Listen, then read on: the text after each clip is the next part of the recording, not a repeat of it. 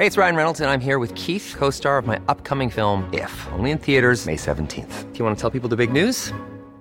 All right, I'll do it. Sign up now and you'll get unlimited for $15 a month and 6 months of Paramount Plus Essential Plan on us. MintMobile.com/switch. Upfront payment of $45 equivalent to $15 per month. Unlimited over 40 gigabytes per month. Face lower speeds. Videos at 480p. Active Mint customers by 531.24 get 6 months of Paramount Plus Essential Plan. Auto renews after 6 months. Offer ends May 31st, 2024. Separate Paramount Plus registration required. Terms and conditions apply if rated PG. Imagine the softest sheets you've ever felt. Now imagine them getting even softer over time. That's what you'll feel with Boll & Branch's organic cotton sheets. In a recent customer survey, 96% replied that Boll & Branch sheets get softer with every wash. Start getting your best night's sleep in these sheets that get softer and softer for years to come. Try their sheets with a 30-night guarantee. Plus, get 15% off your first order at bollandbranch.com. Code BUTTERY. Exclusions apply. See site for details. Life is full of what-ifs. Some awesome, like what if AI could fold your laundry? And some, well, less awesome, like what if you have unexpected medical costs? United Healthcare can help get you covered with Health Protector Guard fixed indemnity insurance plans. They supplement your primary plan to help you manage out-of-pocket costs. No deductibles, no enrollment periods, and especially no more what-ifs. Visit uh1.com to find the Health Protector Guard plan for you. Chapter 27, Padfoot Returns. One of the best things about the aftermath of the second task was that everybody was keen to hear details of what happened down in the lake, which meant that Ron was getting to share in Harry's limelight for once. Harry noticed that Ron's versions of events... I'm Vanessa Zoltan. And I'm Casper ter Kuile. And this is Harry Potter and the Sacred Text. Today, I want to tell you about Samuel Pepys, the famous diarist. And apparently he's not so well known in America, but in England, he's kind of a big deal. He's a contemporary of Sir Christopher Wren, who built St. Paul's Cathedral, and he's famous for writing witty notes about his day and kind of giving you an insight into everyday life in 17th century London. Think really big curly wigs and big ruffled collars. That's the vibe. And he was an administrator in the Navy, and his official income was £350 a year. Sounds like a lot. Well, certainly for that time, it was a good job. But here's the extraordinary thing. By the end of 7 years, he was getting paid £7,000 a year. That is more than $350. That is a lot more than $350, and it wasn't just because he got a raise. Pepys accepted money and gifts of all sorts, even sexual favors, from people with whom he did Navy business. And now, on the one hand, you could say, listen, no one expected that your salary that you were paid was what you would limit your earnings to. Everyone was gaming the system.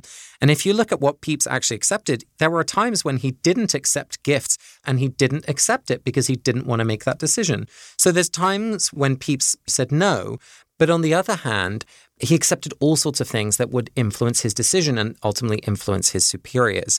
And so historians are conflicted. Was Samuel Pepys this kind of totally unreliable character because he accepted bribes? Or was he simply a patron and accepted patronage himself?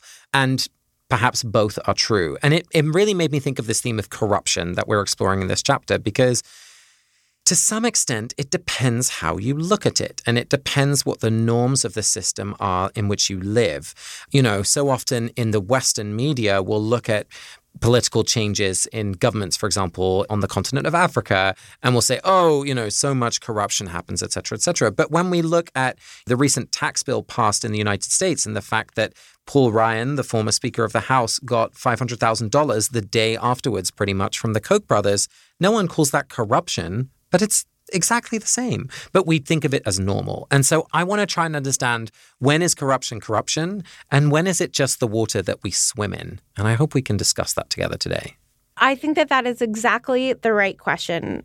I think it's a bit ironic, given that you are someone who often takes 2 or 3 extra seconds in their 30-second recap, that you're getting all high-horsed about corruption. I'm not getting high-horsed. I'm just saying, when is it corruption? And I believe that's just a flaw in the timing system. Okay, Vanessa, here we go. 30-second recap. 3, 2, 1, go.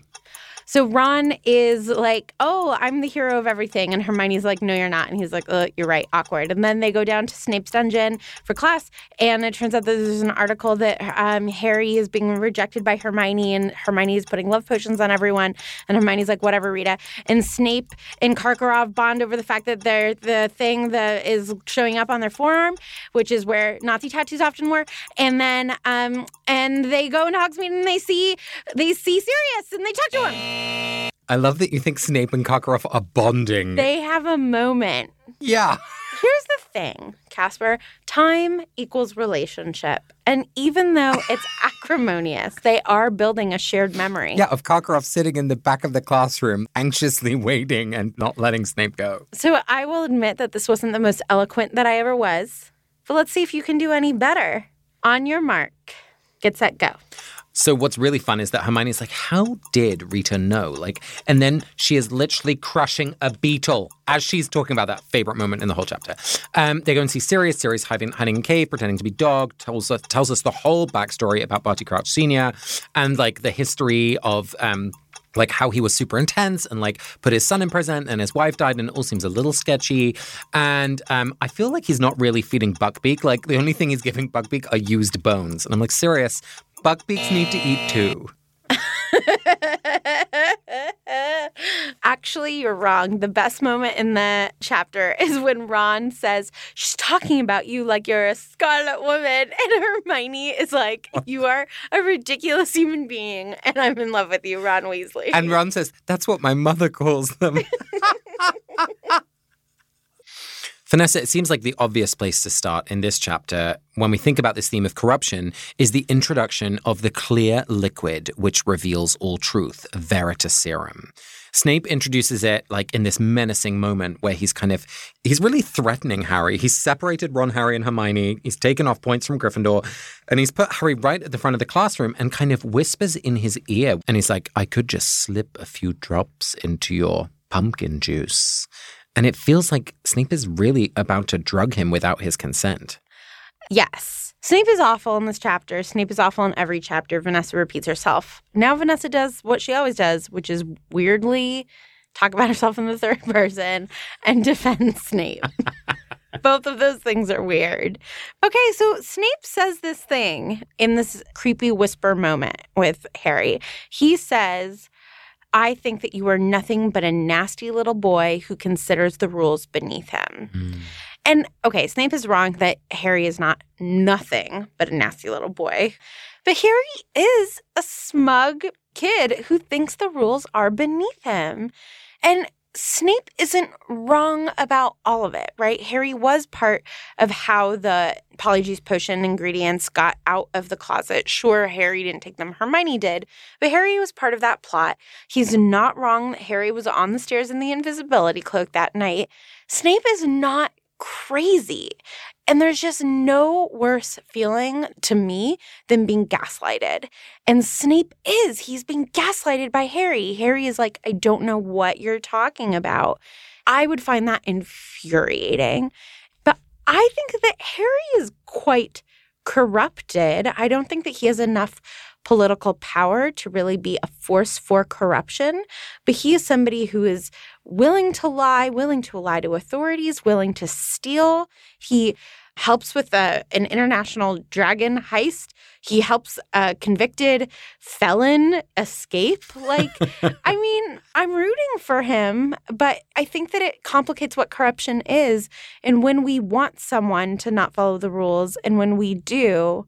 You're absolutely right. Snape certainly is picking up on something. And it struck me that Harry's trying to avoid Snape's eyes, which, of course, later in the books will become much more meaningful because Snape and his quest for truth and kind of hunting out deception and corruption in some way is really central to his whole mission at this point. Certainly here with the Veritaserum, definitely with his ability to read minds. And of course, it's totally entwined with his own corruption. He is trying, I think, in some way to resolve the fact that he was corrupted. He did go to the dark side, as it were. And so he's extra vigilant about it in the same way that that's kind of mirrored with Moody. We see this obsessive character who's all about uncovering truth and finding the misdoers when he, in fact, himself, as Barty Crouch Jr., is the central character who's kind of tricking everyone in this book. And so it's this interesting connection of all the characters who meet on the stairway a couple of chapters ago. They're all on this line of trying to find out the secrets of the others while maintaining their own purity, when in fact they're totally compromised. Yeah. I really love that point, especially about Snape, that after being a double agent or flipping back and forth, you must be so distrustful of other people because you're like, I know that I am lying to everybody all of the time. Right. And so who else is lying all of the time? Well, and even more than that, I wonder if it becomes difficult to know when you're lying yourself, because if you're so good at playing both those roles, who are you when you're living this double life? And I think that's what I like about this theme of corruption, is that it isn't just lying or pretending. It's actually becoming this other thing. You know, that the metaphor of a disease, like it literally corrupts your body and you are changed by it. I feel like that's what's happened with Snape, is there's actually nothing pure left. It's so interesting that, especially that you use the metaphor of disease, because it was exactly what I was thinking at another point in the chapter. Ooh. When we are talking about the methods that Barty Crouch Sr. used in order to fight Voldemort. Yes. Because what he does is clearly wrong. He sends Sirius to jail without a trial. He allows Aurors to start killing without really asking any questions. But you know, I was thinking about it in terms of chemotherapy. If Voldemort is a cancer in their society, sometimes the cure is awful. Chemotherapy is a form of poison, and you are hoping that the poison is better than the disease. You know, there's this idea that in order to have freedom, you also need a certain level of safety, or you don't feel free. And that is, you know, the justification in a liberated, free democracy that we still have police, for example. And so we talk about safety versus liberty. And I'm somebody who would always rather a guilty man go free, 10 guilty men go free, than one innocent man go to jail. I would rather feel a little bit unsafe and freer. But that is a tight line to walk. And so I'm wondering, do you see what Barty Crouch Sr. was doing as corrupt, as taking advantage of power as soon as it's offered to him? Or is this just a necessary strategy when the cancer of Voldemort was overtaking all of England? It's such a juicy question, and not one where there's a simple answer. You know, I see what Crouch did by countering violence with violence and allowing the Aurors to kill and use the unforgivable curses. But the thing that really worries me is that if we do go down that road of an eye for an eye and a tooth for a tooth, everyone ends up without teeth. You know, like, when does the violence end? Because that's what we have with the arms race, right? There is no end in sight. Everyone's going to build a bigger weapon. Everyone's going to build a bigger shield. And we just keep investing more and more. And I feel like that's what Crouch has set in motion in some way. And, you know, we haven't seen any transformative justice happen at all, certainly by taking away the trial as a mechanism of truth-telling and punishment. The fact that Voldemort is able to rise again and find so much aid is because there's a whole bunch of people who haven't been integrated or healed, and there's a whole bunch of relationships that are still brittle and just waiting to explode once there's some tinder. And Voldemort is nothing if not a very sparky, fiery tinder. Yeah, I mean, and then there's this idea, right? I remember this conversation a lot in the United States right after 9/11 of, if Al-Qaeda changes the way that we live our lives, haven't they already won? Right. And so the question becomes, like, what are we fighting for? But at the same point, how much do we defend ourselves? I mean, these are like deeply existential questions that I think that we also feel in our personal lives. When somebody has treated me really horribly, my initial desire is to treat them horribly back. I think we also see our own willingness to deal with corruption in a moment at the end of the chapter. So Sirius, Ron, Hermione, and Harry are talking about Crouch, and they're talking a little bit about the fact that Percy works for Crouch. And they all, in this like sort of judgmental way, is like, well, Percy loves rules. And so like, what is Percy if not to some extent incorruptible?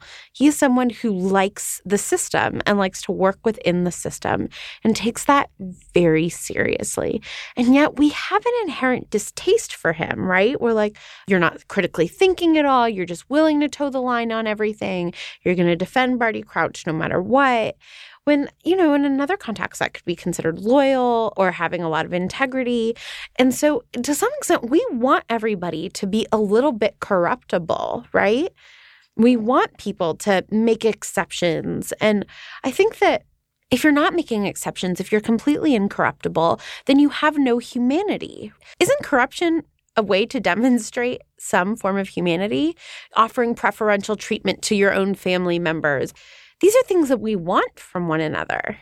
Yeah, I think that's the interesting question for me is like, you could even say the fact that they're going to ask Percy a question is kind of breaking the boundaries of actual ministry information flow, for example, right? Like they're getting access to someone. And that's frankly how most corruption happens is it's like you happen to know someone from college who can get you a meeting with so-and-so, or you are very high up in the ministry and your son is in prison. You can go and say goodbye to him. Right, exactly. We see the Crouch parents being able to go visit their son in prison because they have that kind of access. Like, it's both humanity and it's a sign of corruption. Like the rules do not apply for everyone. You should celebrate yourself every day, but some days you should celebrate with jewelry. Whether you want to commemorate an unforgettable moment or just bring some added sparkle to your collection, Blue Nile can offer you expert guidance and a wide assortment of jewelry of the highest quality at the best price. Go to BlueNile.com today and experience the ease and convenience of shopping Blue Nile, the original online jeweler since 1999. That's BlueNile.com. BlueNile.com. Hey, Dave. Yeah, Randy. Since we founded Bombas, we've always said our socks, underwear, and T-shirts are super soft. Any new ideas? Maybe sublimely soft. Or disgustingly cozy. Wait, what? I got it. Bombas. Absurdly comfortable essentials for yourself and for those facing homelessness. Because one purchased equals one donated. Wow, did we just write an ad? Yes. Bombas. Big comfort for everyone. Go to bombas.com/ACAST and use code ACAST for 20% off your first purchase. Quality sleep is essential. That's why the Sleep Number Smart Bed is designed for your ever-evolving sleep needs. Need a bed that's firmer or softer on either side? Helps you sleep at a comfortable temperature? Sleep Number Smart Beds let you individualize your comfort so you sleep better together. J.D. Power ranks Sleep Number #1 in customer satisfaction with mattresses purchased in-store. And now, save 50% on the Sleep Number Limited Edition Smart Bed for a limited time. For J.D. Power 2023 award information, visit jdpower.com/awards. Only at a Sleep Number store or sleepnumber.com. Vanessa, there's another place in the text I want to talk about, which is this great quote that if you want to know what a man is like, take a good look at how he treats his inferiors, not his equals. Where, Sirius is talking about how Crouch has treated Winky especially. And it gives us this insight into his character. What do you make of that line? So I think that the sentiment is great. And I think that you see the inherent corruption of society in this sentence. Ooh, tell me more. So he says, see how he treats his inferiors, not his equals. He doesn't say, if you want to know what a man is like, see how he treats people with less power than him or people with the same amount or more power than him. He says inferiors and equals. I think that belies that Sirius is somebody who has walked through the world with sort of staff or servants and thinks of certain people as his inferiors. I understand the sentiment and really appreciate the sentiment of like, watch how somebody treats a waiter. Watch how somebody treats somebody who is only there to help them or is only in that other person's life and instrumentalized in that moment way. But to call someone your inferior, that just speaks to me of a caste system. But don't you think this is just a manner of speech? Like you're in an office environment, someone's your superior, right? Your boss, someone works for you, they're your inferior. It feels to me like this is just he's making a concise point. I mean, it's uncomfortable, but I don't think it illustrates like a deeply problematic perspective. So I do, because I think that supervisor versus my employee seems much better language to me than my superior or my inferior. If somebody has cancer, which is something that can happen to anybody, we just say, oh, he has cancer. But if somebody has a disease that we think of as defining them and is like something that can't touch us, we'll say he's autistic rather than he has autism. And so these types of definitions where we're like, your entire personhood is bound up in your autism. We're saying certain things about the way that we view these medical issues. And I just think it's the same thing here. I think that language matters. So what does this tell us about the text? What does it mean? Well, I think it tells us about Sirius that even though he thinks he's woke, he's not as woke as he thinks he is. Which I guess we'll see in how he treats, the house elf in the next book. I think the other thing is that just because someone doesn't have the most woke language available to them doesn't mean that their heart isn't in the exact right place. He is saying, let's hold each other accountable for how we treat people with less power than us. And he is validating for Hermione that, that matters and that Hermione's eye is on the right thing. And so I think it can teach us both lessons, right? That, well-intended progressives aren't necessarily always thinking about things in the right way, but also that people who don't necessarily have the right language, that doesn't mean that their heart isn't in the right place. Is there anywhere else in the chapter that you see this theme of corruption? I mean, this is definitely a stretch, but I'm not going to bless Hermione for this, so I got to talk about it here. I think that Hermione, she's not being corrupt in this moment, but when she flashes a smile to the Slytherins, this article has just come out saying that she is not pretty enough to have both the attention of Harry Potter and Victor Krum. It's brutal. Yes. It's brutal. And then it quotes Pansy Parkinson saying she's very ugly or just something horrific. And that, she's probably slipping people love potions, right? Which is, it's a terrible accusation. But I think that Hermione is using, dishonesty to her benefit here. She looks at them and just gives them a sarcastic smile. I don't care about this at all. Obviously, it's going to bother her at least a little bit. But I think this gets back to your original point, which is corruption can look like a lot of different things. And lying can look like a lot of different things. And this is a lie. She's not thrilled about this moment, but it's a power move, and it is a powerful power move. I love looking at a bully and smiling and being like, I'm fine, you're ridiculous. Amen.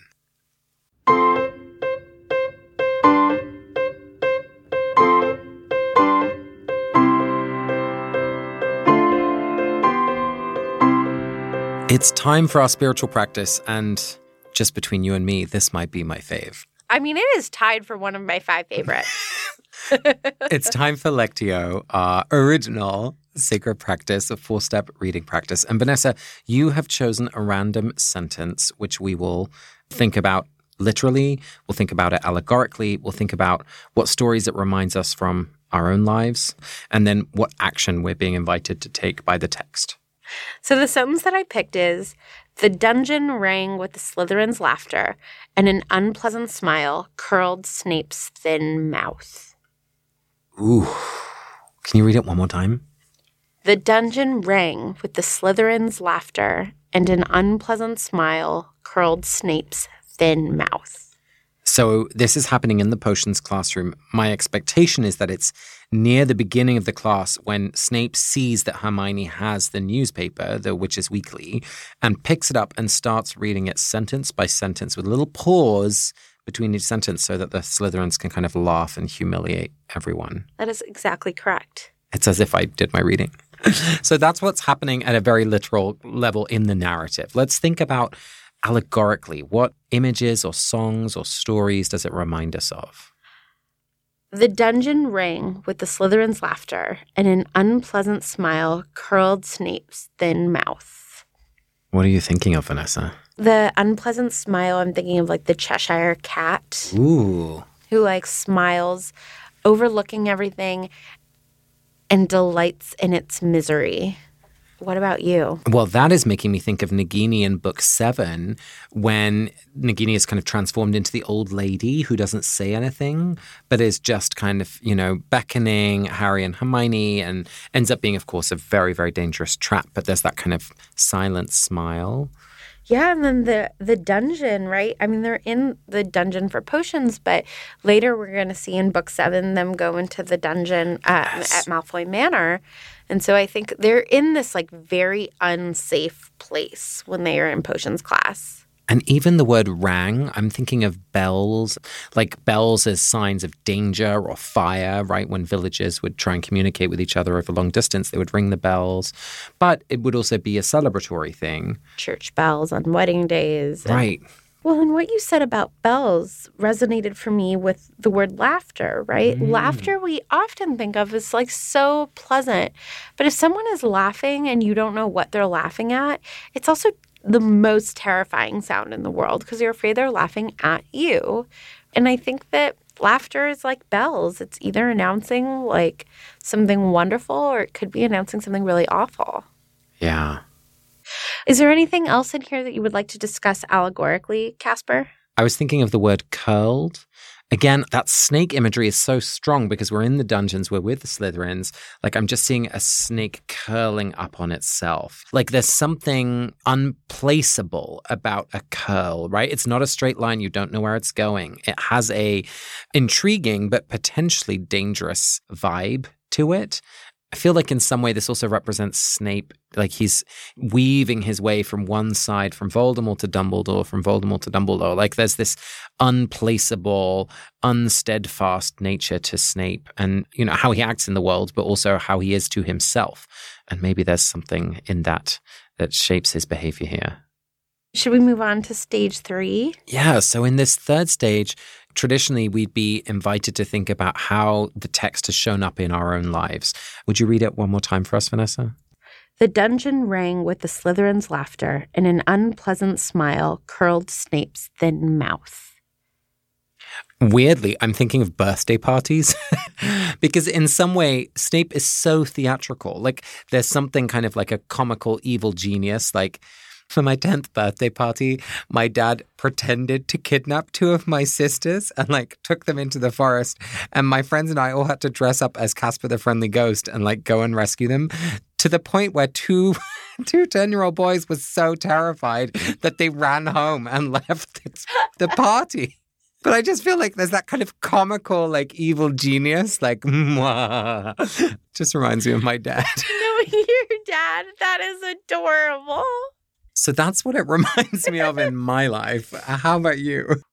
It reminds me of people who you have to interact with once you already know that you don't trust them or like them. If you've had a falling out with someone and you run into them on the street, or God forbid, the moments where like you have to be at a party with them and it's like, okay, this isn't about the fact that I hate so-and-so, I'm at this other person's wedding, so I'm going to have to be in the same room as them. Right. And the way that you, like, politely smile at each other while secretly being like, I can't stand you and I think you're a bad person. Oh, yes. I think we're all familiar with that situation. Right? And it's terrifying, right? Because you don't know if the other person is going to come up and confront you. You don't know if the other person is just going to be nice to you and pretend like you don't have any problems. You don't know if they're just going to avoid you. I feel like it's the same kind of terrifying moment here with this unpleasant smile, right? It's like, is he just going to look at the article and be like, oh, haha, I get to laugh at Harry? Or is he going to publicly humiliate them? And it's that same feeling at a party of like fear of the unknown that makes it so stressful. Yeah. Well, let's transition to the final step of Lectio, which is where we think about what is the text inviting us to do? Is there an action that we might take that feels like it is spoken to us, that we're invited to do? Can you read it one final time for us, Vanessa? The dungeon rang with the Slytherin's laughter, and an unpleasant smile curled Snape's thin mouth. I'm a big fan of RuPaul's Drag Race, as you know. And I've been thinking about the show more and more because I'm more and more conscious of how the editing of the story is setting up some of the queens to be liked and some of them to be vilified. And that's partly the joy of a story, right? Like there's goodies and baddies and what's going to happen. But I feel like whenever I'm invited to have that kind of snide smile, like there's something about it that I'm increasingly less comfortable with. And so I want to be really careful about how I'm being invited to have that kind of snide smile of superiority for my entertainment. How about you? I mean, what I feel called to do, but I don't think I'm going to be able to do is like be Hermione and just like smile big at the people who are laughing at me. I believe in you, Vanessa. No, I don't want to, though. I feel called to it, but what I really want to do is punch those people. I just hate those people. I hate the people I hate. I do. Well, that's why we're here every week trying to move through that, my darling. I know. Like, I feel called to smile at them, but I don't want to. I want to smack them and be like, you owe me an apology. Stop literally running away from apologizing to me. Hi, I'm Daniel, founder of Pretty Litter. Did you know cats tend to hide symptoms of sickness and pain? I learned this the hard way after losing my cat, Gingy. So I created Pretty Litter, a health monitoring litter that helps detect early signs of illness by changing colors, saving you money and potentially your cat's life. Pretty Litter is veterinarian developed, and it's the easiest way to keep tabs on your fur baby's health right at home. Go to prettylitter.com and use code ACAST for 20% off your first order and a free cat toy. Terms and conditions apply. See site for details. Planning for your next trip?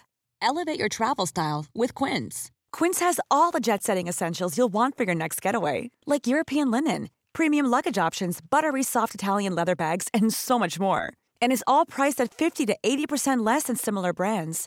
Plus, Quince only works with factories that use safe and ethical manufacturing practices. Pack your bags with high-quality essentials you'll be wearing for vacations to come with Quince. Go to quince.com/pack for free shipping and 365-day returns.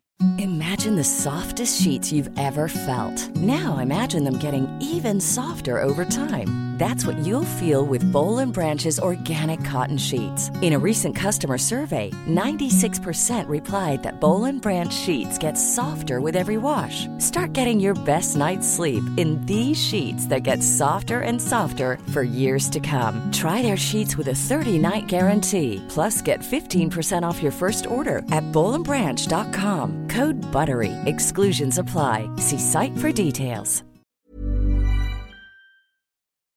Well, from that note, Vanessa, it's time for our voicemail this week from Wesley Cheney. Hi, Vanessa and Casper. My name is Wesley Cheney. This voicemail is in response to your recent episode on happiness. I'm a man of greater than normal stature, half giant, you might say. I also can claim some Scottish heritage. As a teenager, I imprinted upon the cult classic sci-fi film The Highlander. Inspired by it, I chose to wear a kilt to my high school prom, and a few years later, I was married in a kilt. While I loved wearing my kilt then, I was also embarrassed to be seen wearing it in public. Well, several years ago, I left my corporate job and my office casual uniform that was built around khaki trousers. Those khakis rarely fit me well, and they usually ended up ripped at the crotch. Well, I switched careers and I began replacing my pants with kilts. I now wear a kilt almost every day. I lead bicycle tours in Alaska during the summer in a kilt. I wear a kilt under my Episcopal choir cassock, and I also perform with my ukulele while wearing a kilt. Wearing a kilt makes me happy, and it makes other people happy too. Total strangers will compliment me on my kilt, and I make a point of graciously and sincerely accepting their compliments. I would like to offer a blessing to all people who pursue their happiness outside the norms of society. And I also want to bless those who do not feel they have the confidence or the safety to do so. Know that you are loved and worthy of love. Wesley, I love it. You go wear your kilt. I mean, I feel like you're missing out that you're not wearing a cape. That's my personal fave. And a kilt and a cape is just, it's too boxy. Unforgettable. That would be a combo of dreams. Oh, really? Yes. I think that it would make you seem too shapeless. Oh, never. You do you, Wesley. Vanessa, it's time for us to bless someone from the pages of this chapter. Who are you giving your blessing to? I have been inspired by you, Casper, and so I'm going to give a Casper-type blessing. Ooh. I'm going to bless Pansy Parkinson because she does this terrible thing, right? She calls Hermione ugly, and she accuses Hermione of drugging boys. Somebody who's happy within themselves would not do that. And so I want to bless Pansy for whatever it is that is causing her to act out like that. And I want to bless each of us for the moments in our lives when we have lashed out at somebody else because we have felt insecure or hurt or whatever Pansy is feeling right now. I think that this is clearly a young woman in a lot of pain if she is going after somebody who she doesn't even really have a relationship with. So I'd like to offer a blessing to Pansy and say that I see your pain, and that must be really hard. So what about you, Casper? My blessing is for Karkaroff. You know, throughout the books, he's painted in this kind of shady way when actually he's just really frightened. And in this chapter, we see him enter Snape's classroom and refuse to leave because Snape has been avoiding him all the time. And I feel like here's someone who's saying, I am freaking out and no one is believing me. People are avoiding me. They don't want to confront the truth. I mean, the whole of the next book, The Order of the Phoenix, is about that theme of Harry not being believed. But it's already happening here. Karkaroff sees his dark mark getting stronger, but no one is coming to his aid. And so for anyone who feels like they can see the writing on the wall and they're afraid of what's coming and no one is standing with them, I hope that people will stand with you.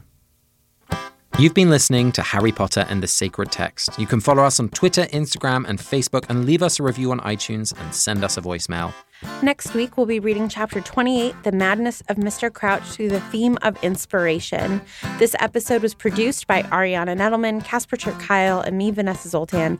Our music is by Ivan Paisau, who's just recently moved in with Ariana, and Nick Bowl. As just roommates, they're not like dating or anything. We are part of the Panoply Network. You can find ours and other great shows on panoply.fm. This week's voicemail was from Wesley Cheney. We'd like to thank, as always, Rebecca and Charlie Ludley, Julia Argy, and Stephanie Paulsell. See you next week, everyone. Bye.